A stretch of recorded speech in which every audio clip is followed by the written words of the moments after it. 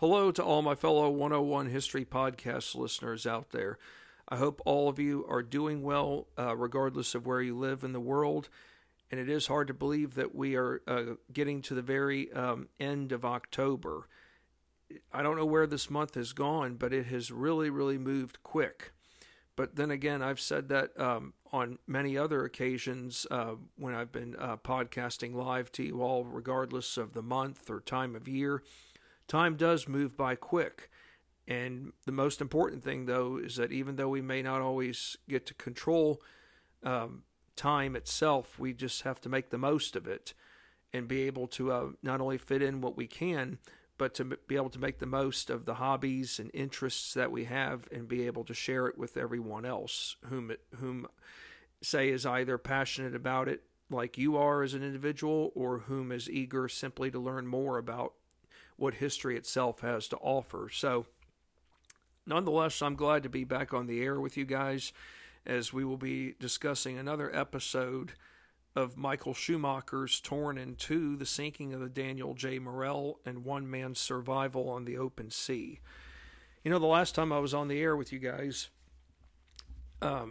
we got into the heart of the Daniel J. Morrell's final moments.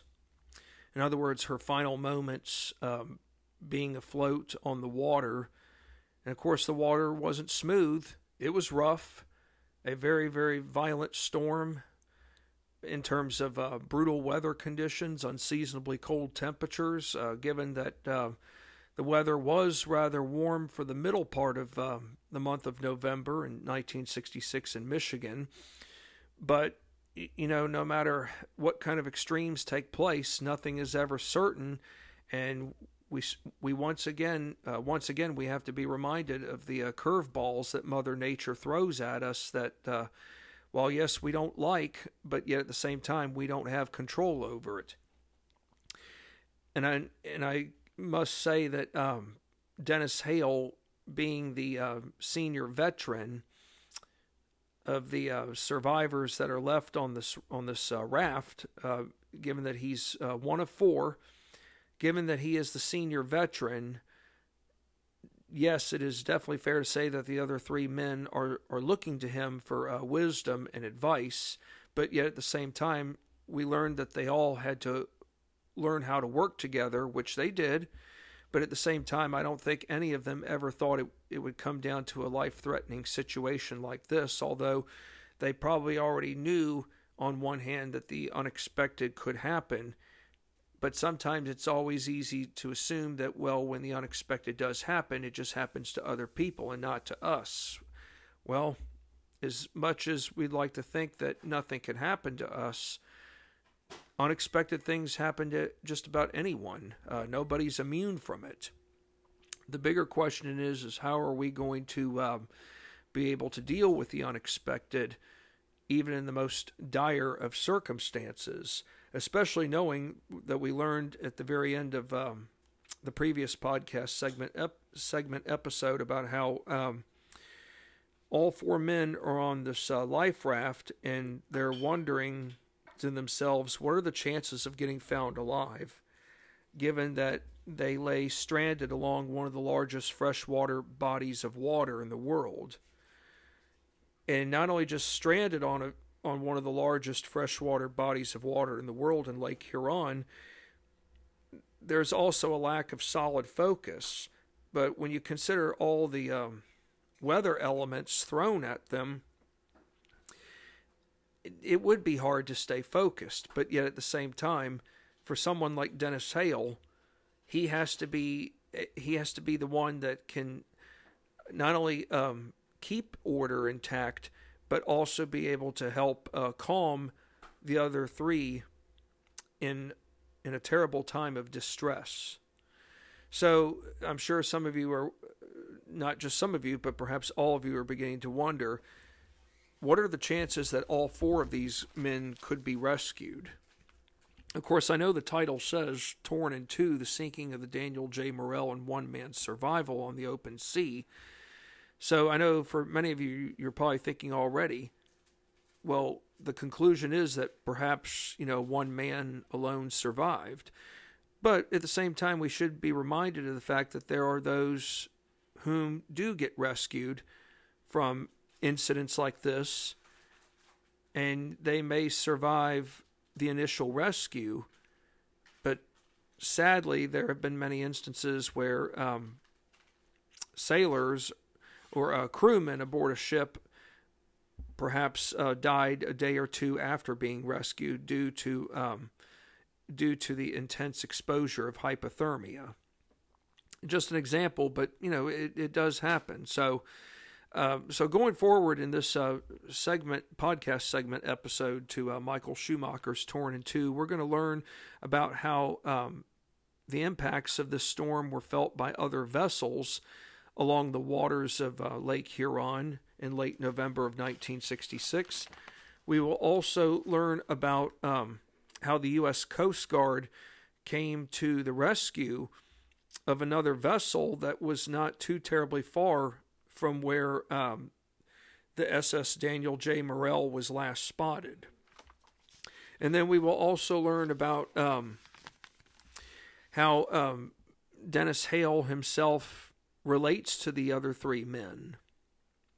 It's one thing to work with others from a colleague standpoint, but in a time of crisis, you have to wonder to yourself, okay, what do I have in common with these other three men besides working on a ship?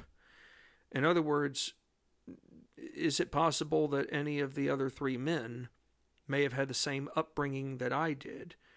Is it possible that one or two other men out of the four of us on this raft could have had a much better upbringing than I did?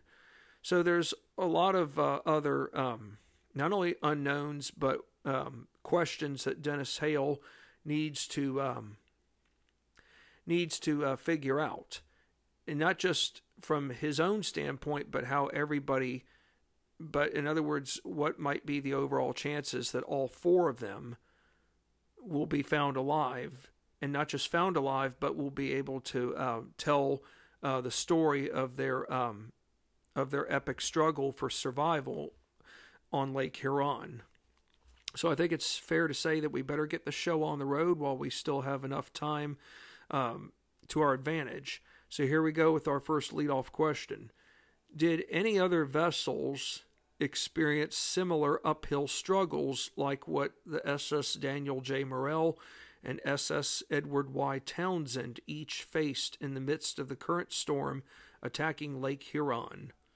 Well, the answer is yes. For starters, Captain Zerny Newman of the Kinsman Independent, which happened to be a 592-foot freighter vessel known for transporting most notably coal. In this particular instance, she was transporting a load of coal. For Captain Newman, he came close to losing his vessel along the eastern section of lower Michigan around the Point of Barks lighthouse, which is located around the Thumb area of Michigan per the lower mainland. So, yes, for Captain Newman, he came close to losing his vessel. How so? Well, he wasn't being reckless, folks. Of course, some might say, well, captains are already reckless as it is for going out into these treacherous waters in the month of November, knowing that nothing is ever certain. Well, Captain Newman was trying to seek shelter in Harbor Bay. So in other words, it's probably fair to say that he started out earlier in the day when everything was just fine. But now all of a sudden, everything has changed. Or perhaps the conditions were already changing as he was leaving from his origin point, but they had not changed drastically enough at that time to where a red flag warning would have come up instantly to say, well, I better turn the ship around and get back into port. So yes, for Captain Newman, he's trying to seek shelter in Harbor Bay, but at the same time, his vessel, being Kinsman Independent, is enduring ferocious winds from the north at 65 miles per hour. So if you're dealing with winds, folks, at 65 miles per hour, that is definitely exceeding the maximum threshold for issuing a gale warning. You know, the gale warning needs to be, in order for the winds to reach the minimum, they would have to be at 39 miles an hour and the maximum 54. But anything over 54 is definitely exceeding the maximum threshold for gale force winds. So yes, Captain Newman's vessel has endured ferocious winds from the north at 65 miles per hour, along with getting trapped in a hollow, or what's known as a trough, between two waves. I mean, it'd be awkward enough to be dealing with one bad wave, but now to get trapped in a hollow, or I should say in a trough between two waves. Oh, to me, that's frightening, because now you don't know what could happen in seconds to where your whole ship could come apart. So, for the Kinsman Independent, though, there is good news to report. She did prevail. Did you hear that, folks? She managed to prevail and maneuvered her way downward to Port Huron. Well, to me, I think that's good news, considering that, you know, whenever we hear about shipwrecks in the month of November, the news isn't always good. But I think it's fair to say that that the news stations welcome whatever good news they can get their hands on. While, yes, the good news does comfort many loved ones whose relatives are on the waters, whom have managed to survive, like in this case with the Kinsman Independent, we do have to keep in mind that not everyone is so fortunate. Not all loved ones will receive good news about their loved one surviving the storm and coming home alive, I should say. Secondly, Captain L.D. Jones of the SS Howard L. Shaw, a 451-foot freighter, passed Lake Huron lightship at 3:45 p.m. on November 28th. But just like Kinsman Independent, the SS Howard L. Shaw was right in the heart of the storm, where she ran opposite the middle of Harbor Beach. And what I mean, folks, by running opposite the middle, it has to do with not being on a line at the right angle to a ship's length.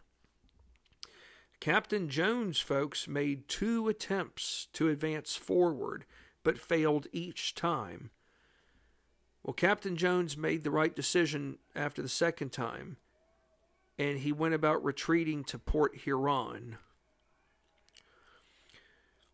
The storm itself did impact vessels that didn't go out onto Lake Huron, including other upper Great Lakes in Michigan and Superior. All right, well, here's a very good example of how a particular vessel that did not go out into one of the Great Lakes, but yet she got stranded. How about the City of Midland 41, a 407-foot car ferry? She got stranded on a sandbar as early as November 27th. The boat consisted of 128 passengers, 47 cars, multiple railroad freight cars, and a crew of 56. The route went from Manitowoc, Wisconsin, to Ludington, Michigan. Ludington is just south of Traverse City.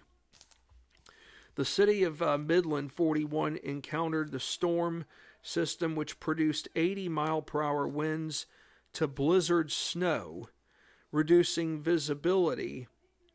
Heavy winds led to the vessel running aground onto the sandbar, but luckily the Midland was well supplied with food and beverages. And get this, folks, she was supplied with 2 weeks of fuel for heat and electricity. Now, this is a ship, folks, whose crew really know how to prepare for the unexpected. I'm not saying that any other ship that has gone out on Great Lakes waters in late November of 1966 hasn't done their job, but sometimes some vessels, depending on how big they are, and it doesn't always have to be the big guys, but for the city of Midland being a 407-foot car ferry, they played their cards well in order to have enough fuel that would last for 2 weeks, not just fuel, but for heat and electricity purposes, and with enough food and beverages, if not for the full 2 weeks, at least for a week.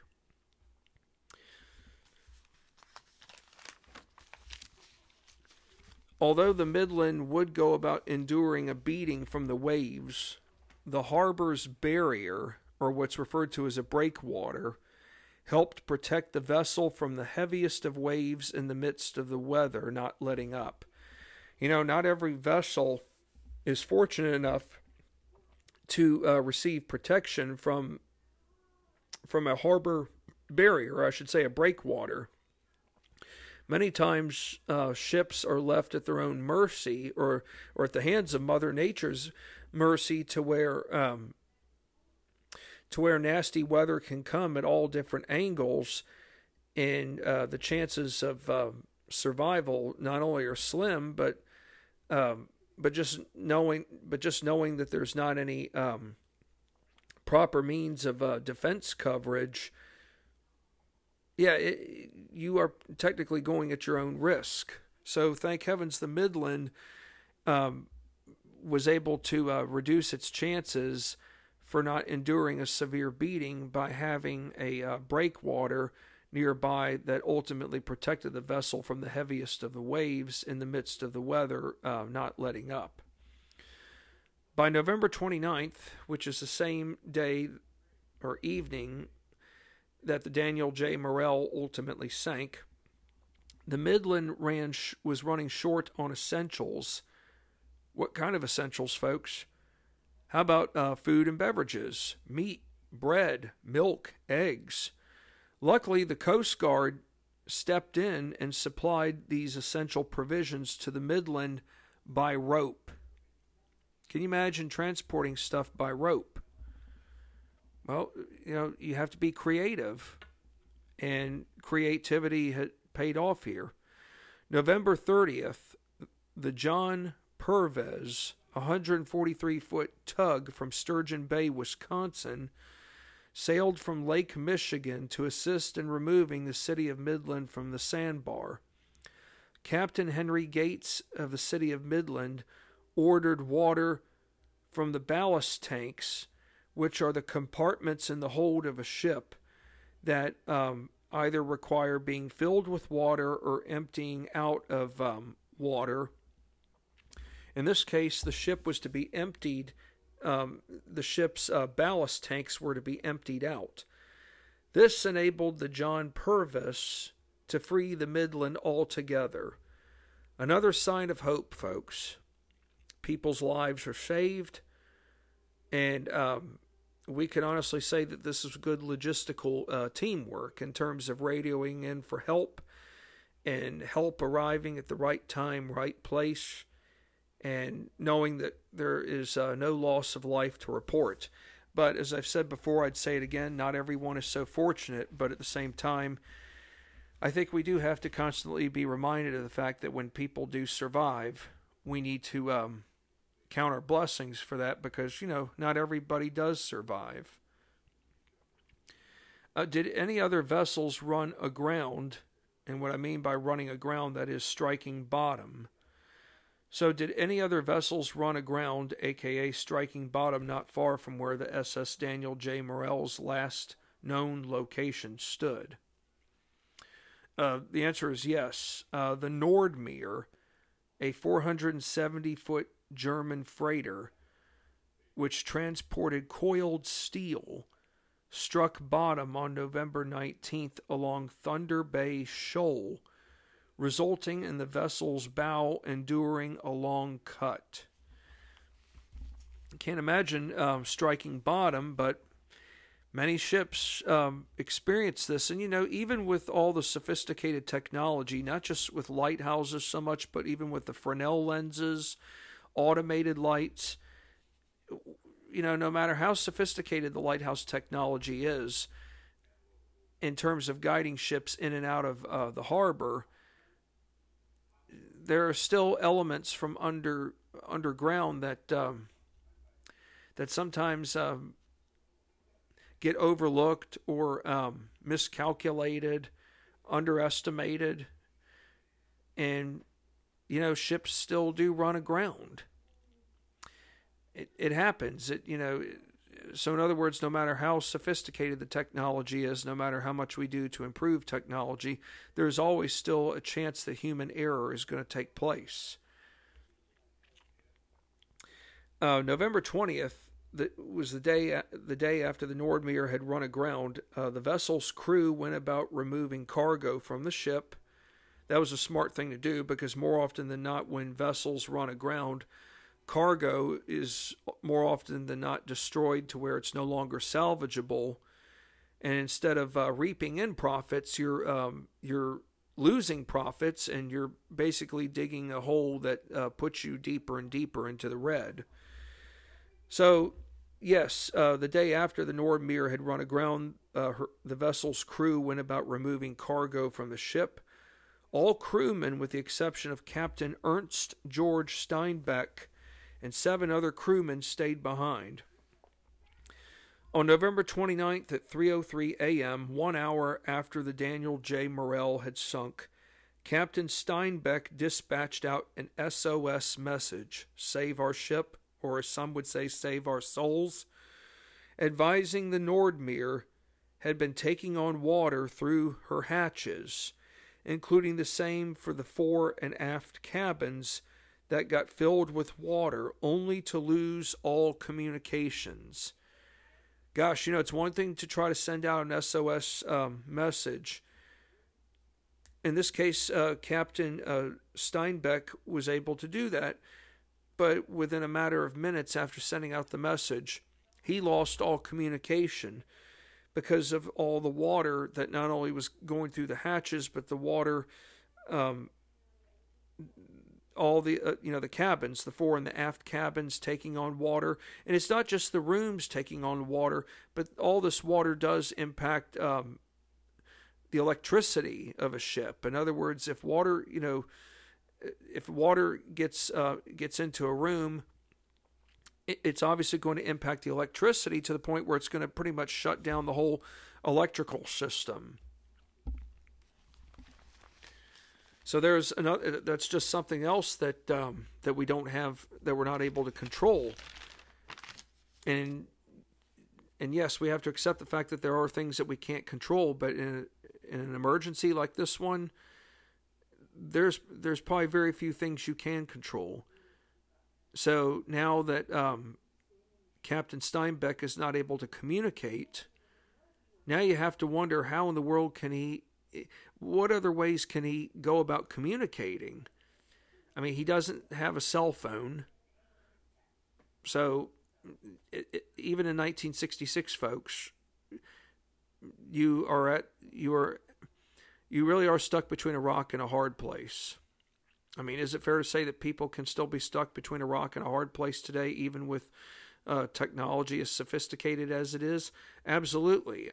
The best example I can give you is that when my wife and I do go to West Virginia for her alma mater's homecoming, there are, when we get into West Virginia, not long after going over the Virginia-West Virginia border, we have to turn our cell phones off. And we usually have to have them off for at least an hour and a half because there's no cell service. And I'm not, in no way, folks, am I picking on West Virginia. I'm not.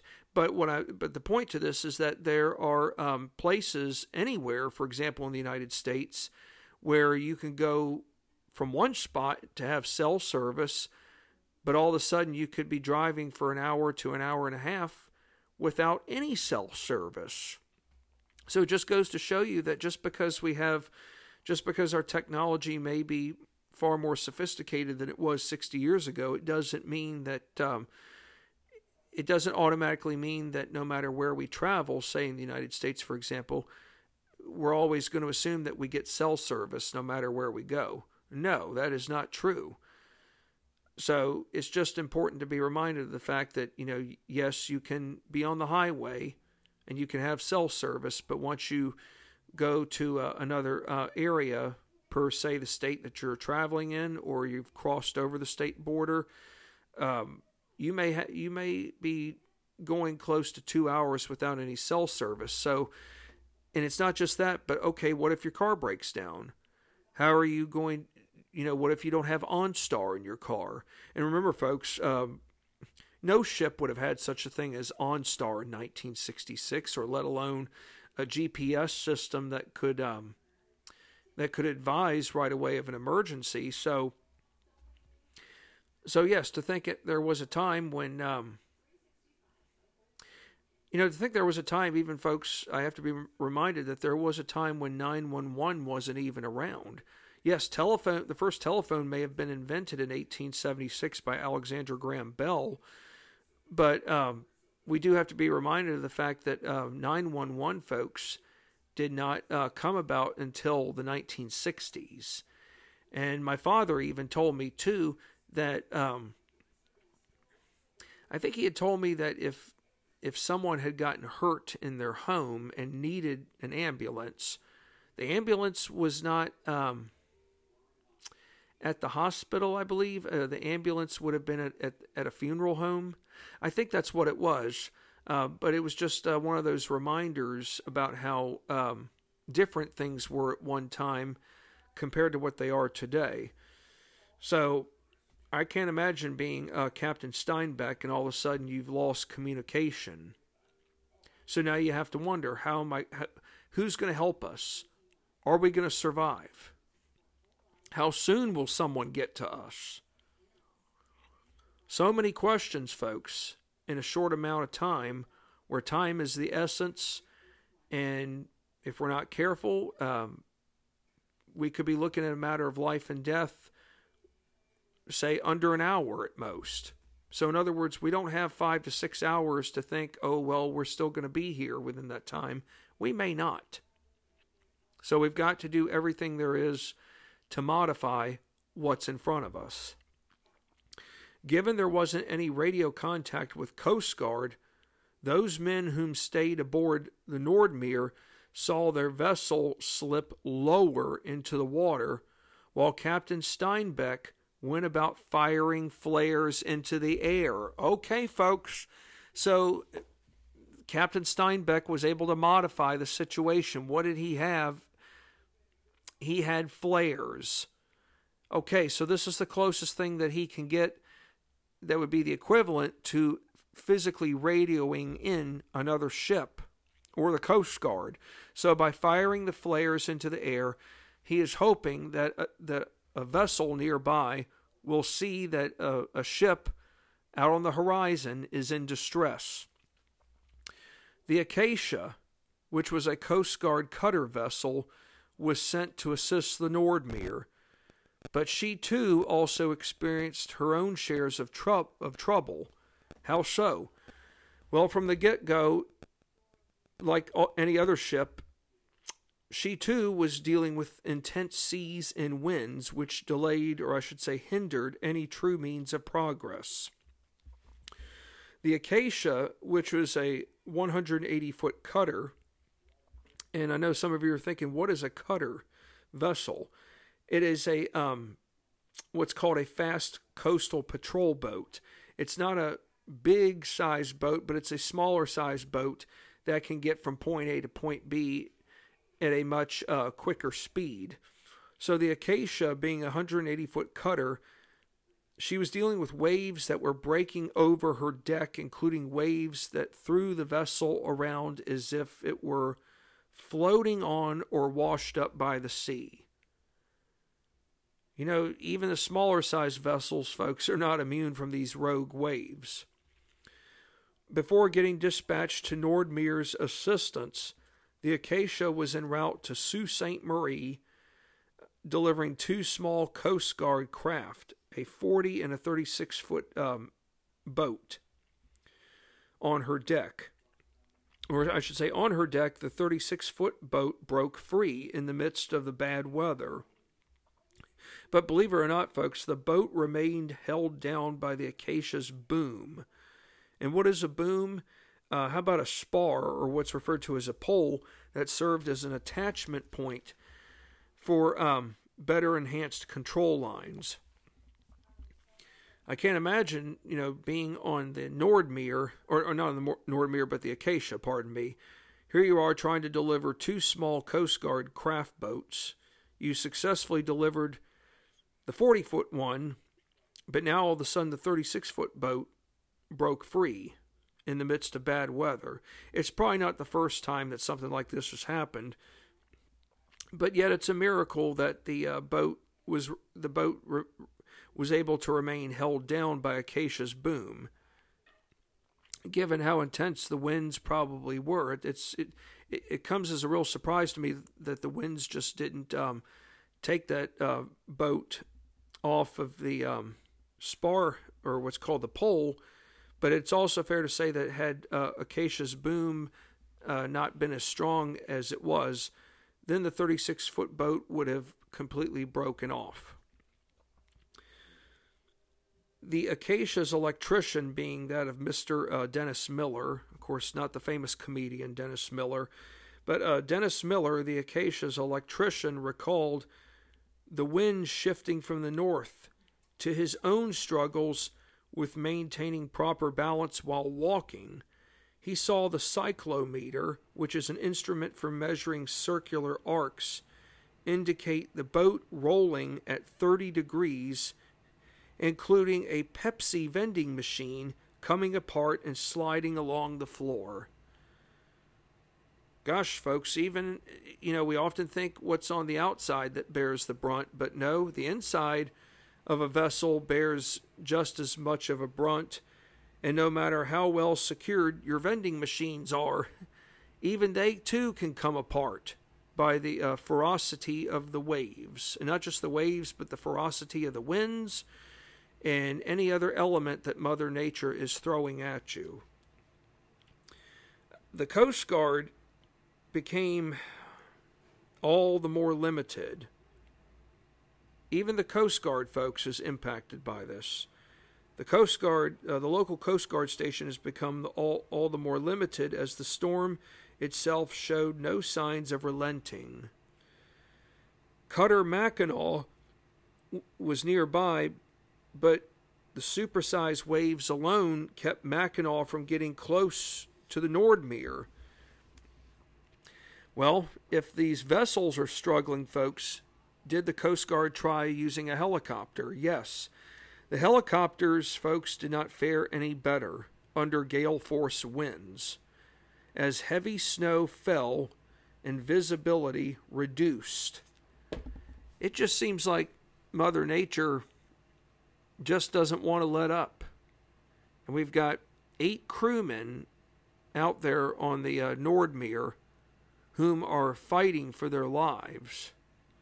And we should be reminded, folks, that there have been many of instances where the Coast Guard has simply not been able to, even under the most, even under the most trying of circumstances, there have been times where the Coast Guard has not been able to dispatch a crew out right away to track down a missing ship, including any survivors that would be on site. And the reason for that is because of the elements of Mother Nature.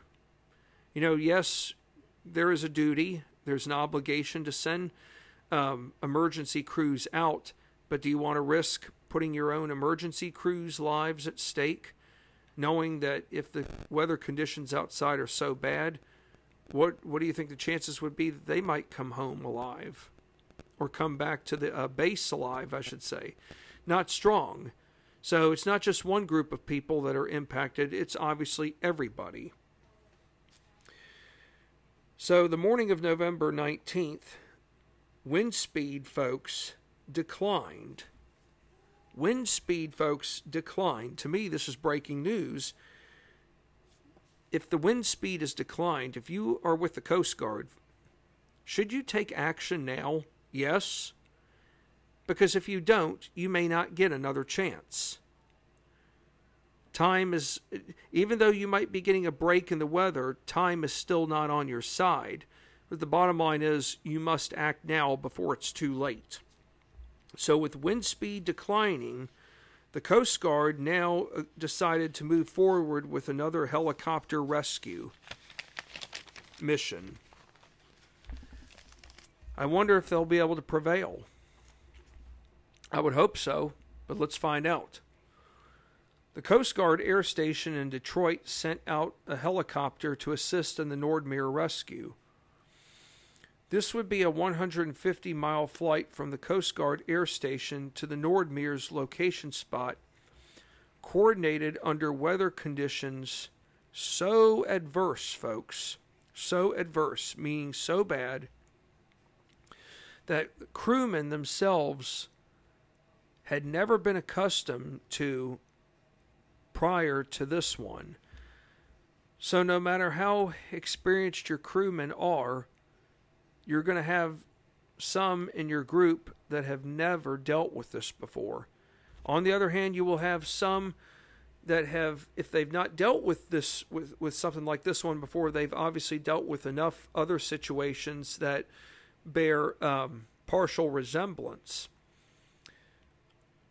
So if you've never dealt with something like this before, then obviously, number one, you need to stay calm. Number two, you probably could ask one of your crewmen, hey, have you dealt with something like this before that, if not 100% similar, but perhaps 50%?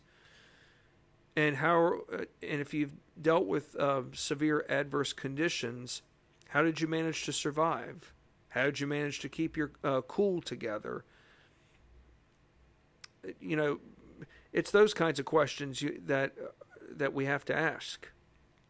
Because remember, being a part of the Coast Guard, like any organization or club, whether it's through work or a hobby, anything, you're part of a team. You're part of a network.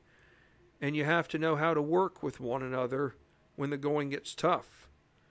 And not only when the going gets tough, but even in the most pleasant of times. Because it's not always about banding together when the going gets tough. So yes, weather conditions have become so adverse that that many crewmen themselves had never been accustomed to beforehand. A fellow by the name of J.W. Swanson, whom was the commandant of the Coast Guard station in Detroit, many years later recalled, or I should say remembered, the aircraft itself flying only around 300 feet above terrain in snow showers with limited visibility down to only 1/2 mile. So can you imagine flying this aircraft around 300 feet above the terrain? Yes, it may be snow showers, but that doesn't mean you can't take the snow showers lightly. And it's awkward enough that you have limited visibility to where it's down to 1/2 mile.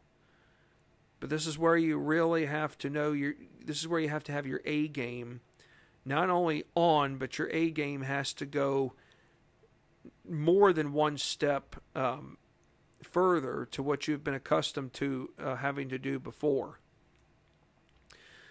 So the remaining 80 miles of the journey saw the helicopter fly in consistent snow and icy conditions, just 200 feet over Lake Huron. That's pretty close, though, folks, to the water. But at the same time, if you fly much, much higher than 200 feet over Lake Huron, chances are the visibility could even be worse, to where you might not see anything. And who's to say that you may not spot the Nordmeer? If you go a little bit higher up in the sky, you might just fly right over ship that's in a what's called save our ship situation. It took, folks, here's some good news to report. Well, for starters, it took 2 hours and 34 minutes, the total time under adverse weather conditions. But in the end, the results were for the better. The helicopter that flew just 200 feet over Lake Huron in consistent snowy and icy conditions spotted the Nordmeer. Okay, it's one thing to have spotted the Nordmeer, but can we save the remaining crewmen aboard the ship? The storm out of nowhere had suddenly let up, resulting in the Coast Guard helicopter coming inward to rescue the remaining crewmen on board Nordmeer's deck, only to add them onto the Coast Guard cutter, the Mackinac. Folks, to me, this is another great example of some excellent news. Yes, it might be excellent news for families of one ship, but I don't know if we can say the same about another ship or two. We have to remember that, yes, there are those who can be joyous, whom ought to be joyous, but not everybody is able to be joyous. Most notably when the skies of November turn gloomy, and knowing that the month of November is never certain. So each rescued crewman, folks, got lifted by a bucket, one at a time. So, normally when I think of Coast Guard rescues, I think of crewmen jumping out of the helicopter with special equipment, and then landing into the water and being able to go about performing the necessary rescue operations. Well, in this case, folks, given the dire circumstances of the weather, the Coast Guard had to reinvent how rescues had to be done, especially in this trying time of uncertainty. So each crewman got lifted by bucket one at a time. Rescuers spent up to 22 minutes, folks, saving the lives of the 8 German sailors after the last sailor was rescued. The Nordmeer's deck, folks, got flooded with water. And just minutes afterwards, folks, Nordmeer split apart and sank deep into the water. To me, folks, this really is an act of God. I'll elaborate on some more here shortly, but I just cannot imagine being a part of the rescue crew team that saved these 8 German sailors. And of course, the captain was one of the 8. But it all paid off, folks. Teamwork. Just being at the right place at the right time. And think about this, folks. Had there not been a break in the weather when there was, this rescue never would have been able to have taken place. But I also have to wonder, too, okay, let's say there was a break in the weather. We sometimes have to wonder, okay, when a break in the weather does happen, can leadership fail? Yes, it can. There can be leaders who could say, well, we have enough time on our side that we'll just wait in a couple of hours to go out there and do what's necessary to save those whom are in need of being saved. Sadly, if you waited another hour or two and decided that it was time to go, all of a sudden the weather could turn again for the worse, to where you may not even be able to spot the ship and her crew that are stranded. And you could go from making a rescue now to not making any rescue, and knowing that 8 men lost their lives. So time is of the essence, and making the most of your time, even in a matter of life and death in terms of of modifying a rescue mission operation makes all the difference in the world. Where exactly is Shipwreck Alley in Lake Huron? It's in Thunder Bay, located north of Escoda, but adjacent to Alpena. Shipwreck Alley is often referred to, Thunder Bay is a stretch of water that's known for yielding thick fog banks, uncertain weather, rocky shoals, powerful gales. Thunder Bay, folks, has claimed over 200 vessels. You know, I think it's fair to say that no matter how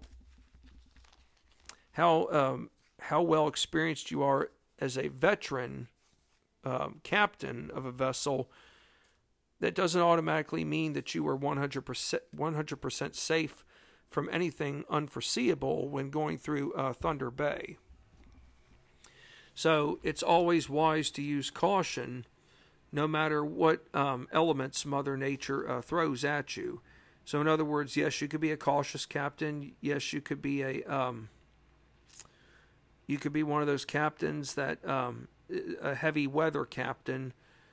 But no matter what label you get, you still have to respect what's around you. Because if not only are you endangering your own self, but that of your crew, the cargo, you're also putting your crew's loved ones' lives at stake. In other words, my recklessness could not only result in the loss of crewmen on the ship, but also losses for loved ones whom we'll never see, losses for family members whom would never be able to see their loved ones again. So a fellow by the name of Jack Rittichier, whom was the Coast Guard helicopter co-pilot, he was awarded the Coast Guard's Air Medal for personal actions in the rescue mission of the Nordmere. He revealed the following about the storm in quotation, folks. This is what he had to say in quotes. "The storm broke as we moved in. All of a sudden, things cleared up. As soon as the last man was picked up, it began to snow again." Well, this is how I interpreted it. Weather changing for successful rescue mission was an act of God. The Coast Guard airmen stationed at the right place and time to move forward, even in the midst of visibility reduced to 1/2 mile. Weather is never certain, but unexpected breaks for the better within a short span must get seized upon before it's too late. This was a game-changer situation, folks, where life and death lied at stake for a short matter of time. All right, now we're going to talk about Dennis Hale. We're going to get back to talking about Dennis Hale, and including the other three men, being that of John Cleary and Charles Fassbender and Art Stochek. Just how frightened was John Cleary, given his chances for survival weren't good? Well, I think it'd be fair to say that even for someone like Dennis Hale, who's a veteran, even I would be very worried. And even if I was a rookie like Charles Fassbender, Art Stochek, and John Cleary, I would also be very worried as well. Even no matter how hard I could try to put on a brave face and show my toughness, but I would be worried. So yes, John Cleary was very frightened, knowing that his chances for survival weren't good. For one, he was extremely wet and cold. Well, I mean, that's what hypothermia does for you, folks, and water temperature at 34 degrees and below. But worse, at age 20, folks. You know, John Cleary, I mean, he's just 20 years old, folks. I mean, just 2 years earlier, he became an adult, folks. Cleary showed signs of early hypothermia, which led to his becoming drowsy along with slurred speech. So when you are showing signs of early hypothermia, folks. It's not just your body that's shutting down internally, but but your means to properly talk, your means of being alert, go down as well. 20-year-old John Cleary was the second youngest crewman on board the Morel, and he just so happened to be the one whom Dennis Hale related to significantly. Dennis Hale is 26 years old at this time, but both Hale and Cleary had faced issues in their youths regarding difficult relationships with their fathers. I think that's sad. You know, too often of times, folks, I think we have this assumption that dysfunction has only been a problem within the last 25 to 30 years. But we have to keep in mind, folks, that dysfunction has been around since the beginning of time. It's just gotten worse with time, not to sound negative, but it is true. But I think it's also fair to say that, how do I say it? I think it's fair to say that even from generations past, like in the 1950s and the 1960s, dysfunction did exist. However, it is also fair to say that perhaps it wasn't for the rest of the world to know about. But then again, we didn't have such a thing as social media back then. We didn't have cell phones where we could just text left and right and tell our friends or neighbors about what was going on in the Joneses' home. Like, for example, did the Smiths or the Thompsons, do they really need to know what's going on in the Joneses' home? No. But is it unfortunate to hear that Dennis Hale and John Cleary had each faced issues in their youths regarding difficult relationships with their fathers? It is. No young fella should have to experience that, but yet it did happen back then for these men. So, just like Dennis Hale, John Cleary himself saw work on the boats as a way for avoiding unnecessary arguing with his old man, aka Dad. In other words, John Cleary and Dennis Hale probably felt safer once they reached age 18 to make a career out on the boats than they were to, say, remain at home. Sometimes you hear of stories where young people feel safer at school than they do at home. I don't know why I say that, but I've heard of stories. You know, we would always like to think that we're safe at home, but one thing I've learned is that you don't always have to go to a bad part of town to hear of stories where children don't feel safe at home. Sadly, in suburbia, we hear the same thing too. And I'm not trying to get political, folks, but it is something that we just have to be reminded of, is that, number one, dysfunction is present. Secondly, it's not going away. But third, we have to be reminded that that even in years past, dysfunction took place, or I should say occurred in places where we didn't expect it to take place. But at the same time, if it did happen, which it did, it wasn't always for the rest of the world to know about. Charles Fassbender and Art Stochek, on the other hand, were the exact opposite of Dennis Hale and John Cleary. Charles Fassbender and Art Stochek had more stabilized lives, but yet they too became very worried about how their spouses would survive should they perish along the raft. Cecilia Stochek, the mother of 4 kids, that is Art Stochek's wife, her parents were living with them. Art supported all of them. He was let go of from a job in New York State 2 months before, being in September of '66. So the job he took on the lakes was seen as a last hope for providing steady income, not just for himself, but for his wife, children, and in-laws. People are making sacrifices, folks, but no matter how hard the sacrifices are, we still have to wonder, what are the chances of survival? Of course, the wives don't know any of this at this moment. Eventually, they're going to find out. But the bottom line is that there's no such thing as a breaking news alert. Yes, this incident is the sinking of the Morel it's devastating. It's sad, but it has not reached national news as of this moment. So, but we have to still cling on to hope that there will be survivors. I'm still clinging on to hope that maybe more than one man will survive.